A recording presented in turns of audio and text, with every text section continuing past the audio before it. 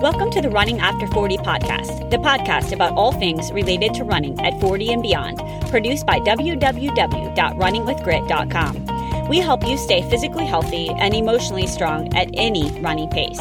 I'm Sarah, your host, and a wife, a full-time working mom with 3 kids, 3 dogs, and a lifetime passion for running. Whether you are a veteran runner looking to maximize your times as a master runner, or a brand new jogger starting in your 40s, 50s, or any age, this podcast will be there for your journey. I want to share stories, secrets, and strategies for success. This includes mistakes and lessons learned, all related to running past age 40. Let's hit the play button together and hit the roads as runners with grit after age 40. Hey, welcome to episode 11 of the Running After Age 40 podcast. I'm Sarah, your host, and today we're going to mix it up a little bit, and I am going to share 10 things that runners should know about vitamin D. And what kind of instigated this in my head was my son has a stress fracture in his tibia. It's not from running, but he is an elite level athlete. And I do think that he was not taking vitamin D like he should have been and just not getting enough vitamin D and calcium from his diet. So I did some research on my own and I thought I would share it with the audience and see what you guys thought. I'd love to hear which supplements you take, how much, if you've had any benefits from taking vitamin D and whatnot. So please make sure to share those with us so that I can pass them along to the community. So as we approach shorter days here in the Midwest, it's starting to get dark really early. It's dreary. There's less sunshine. We're spending more time indoors in the evening. So in general, I think all of us as runners, walkers, joggers, we need to think about our levels of vitamin D.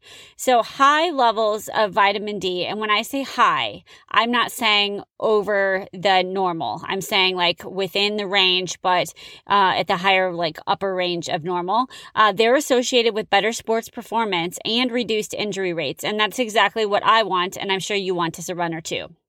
So I've got 10 things to go over. So the first one's really basic. What exactly is vitamin D? So I like to think of vitamin D as the sunshine vitamin. So vitamin D is a fat-soluble nutrient, and it's required to absorb calcium and phosphorus.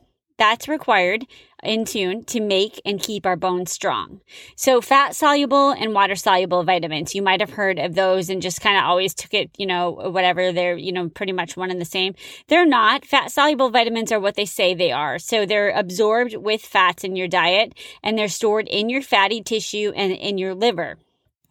So something unique about vitamin D, our bodies do not produce vitamin D naturally. You might have heard, our body makes it. It doesn't actually, unless you have ultraviolet rays. And so if you're out there in the sun for 10, 15 minutes without sunscreen and you're exposed to the sunlight's ultraviolet rays, your skin can produce vitamin D.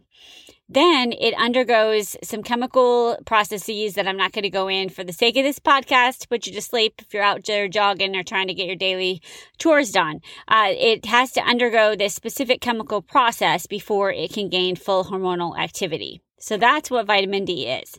So why all the buzz about vitamin D? You might have read it in a magazine, seen it on the internet, and seen kind of as like the latest thing in the last couple of years, especially even with COVID. There were a lot of analyses looking at levels of vitamin D and patients with COVID. So in recent years, the buzz all kind of began because we are exposed to lower amounts of sunlight. We're wearing sunscreen when we're out. And, those of us in the Midwest and the northern states or countries, we just frankly aren't exposed to very much sun. So that's kind of where that came from. And we know, again, vitamin D promotes calcium absorption. We need that for our bone strength and our growth.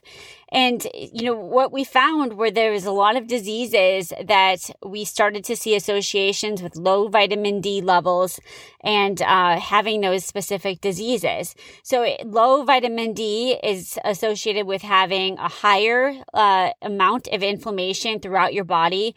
Also possibly autoimmune conditions, cardiovascular disease, diabetes, and just a variety of things related to your immune immune system that I won't go into in detail, but just a lot of different things. And now I will say, like, the studies are really conflicting, and there's a lot of meta-analyses. Some go back and forth. There'll be large studies looking at a lot of people, and they'll say, oh, it didn't make any difference at all.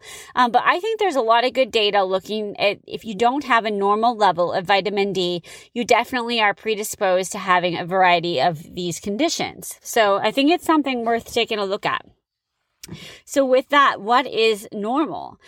So if you look right now, I'd say in the last 10 years, anywhere between 40 to 70% of us in America have low levels of vitamin D. And, throughout the world, the rates are pretty similar to that, maybe a little bit better, less, prevalent, but it's still pretty high. I thought it was interesting. One study in looking at runners in Dallas reported actually up to 75% or 3 out of 4 of runners who ran an average of 20 miles per week were vitamin D deficient.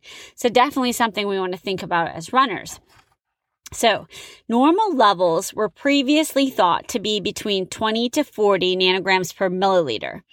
So back in 2011, this kind of became a conflict, and the Endocrine Society suggested that the minimum needed to be 30. So instead of 20, they bumped that up to 30. And then some experts were even suggesting between 40 to 60. And they said that was because of the variation in assays and kind of better to be safe than sorry. Some sports medicine physicians are still suggesting a level of 50 to be optimal. So I would say, anywhere from 30 to 40, you're safe. You don't want to go higher than 50 or 60. There's definitely no benefit in just keeping increasing. There's actually harm to be had, with anything in too much of anything is good, right? Is not good, I guess, the opposite. But so think about that. But if you're under 20 and probably if you're under 30, that's low. So that's kind of a good rule of thumb. You want to shoot for 30 to 50. So that raises the question, how can I get my vitamin D levels checked? Your doctor can measure this with a simple blood draw, and there's also at-home tests available. And it's really cheap. I just looked it up quick before I started recording, and I think it's around $60 to pay out of pocket, but most insurance companies will pay for this. So, we talked about it briefly, but I want to be specific because I just gave, a really brief overview of what is the risk of having that low or vitamin D deficiency. So again, various diseases. I will list some: cancer, diabetes, multiple sclerosis, autoimmune conditions, cardiovascular disease. Those are the big ones. So what does it look like though? Before you get those diseases, what are some of the signs or symptoms you may have? Unfortunately, a lot of people don't have any symptoms at all. They don't even know. But the people that do, some of them are complaining of poor sleep quality, feeling tired, feeling achy, and just, maybe a little bit more irritable. Specifically to us runners, vitamin D deficiency can negatively affect our training and performance. So if you have low levels of vitamin D, your bones are going to be more susceptible to injuries, and you're going to be at higher risk for stress fractures, which no one wants that to happen. You also might feel weaker than normal, and you might be more apt to get colds and other sicknesses. So as winter comes here, it's something to think about. Make sure that your immune system is as good as it can be. So with that, should you take a vitamin D supplement? So if you look at the requirements for ages 1 to 70, the minimum amount of vitamin D per day that we should be getting is 600 IUs. And then for 70 plus adults, it goes up to 800 IU. So in general, if you look at the data out there, most adults should take a vitamin D supplement of 2,000 IUs per day. If you want to be, a little lower, you could go to the 1,000. So 1,000 to 2,000 units per day. So which kind should you take, vitamin D2 or vitamin D3? I recommend personally, and again, this is not medical advice. This is just, friend to friend, podcast listener to podcast listener. I would recommend taking the vitamin D3. That's the type of vitamin D that your bodies actually make when it's exposed to sunlight. So you can get that at any pharmacy. or even off of Amazon to make it really quick and easy. So following up to that, is one vitamin D supplement better than the other? We've all been on the pharmacy, going down the aisles and seeing all these different supplements, wondering which one should we take? Is one better than the other? Just because it's more expensive doesn't make it better. The one thing, I always bring people back to where none of these supplements are regulated. So, I used to say you could take a broom and you could sweep up the dirt off the floor, put it in a pill and package it up and sell it. So I think it's always a good idea to go for store brand, even though you might think, oh, that's generic. It's actually, the store usually, for large store brands, they usually do a lot of testing on their own because the last thing they want to be is in Consumer Reports with their vitamins, showing that they didn't have in it what they were supposed to have in it. A couple other brands that I recommend would be Now off of Amazon, and then also Nature Made, and you can get that at Target or Amazon as well. And as far as pills, drops, whatever form you prefer is fine.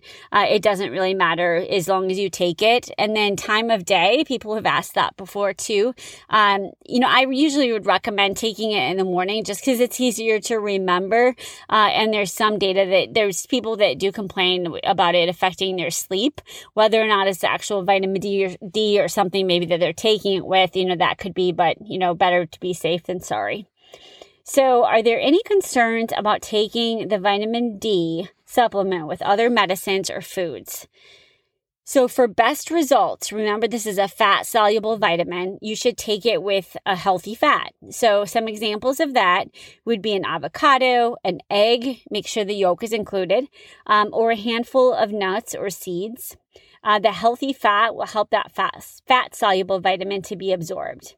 So another easy thing you could do is just take the vitamin D with your largest meal of the day, just to make sure that it has some fat in it.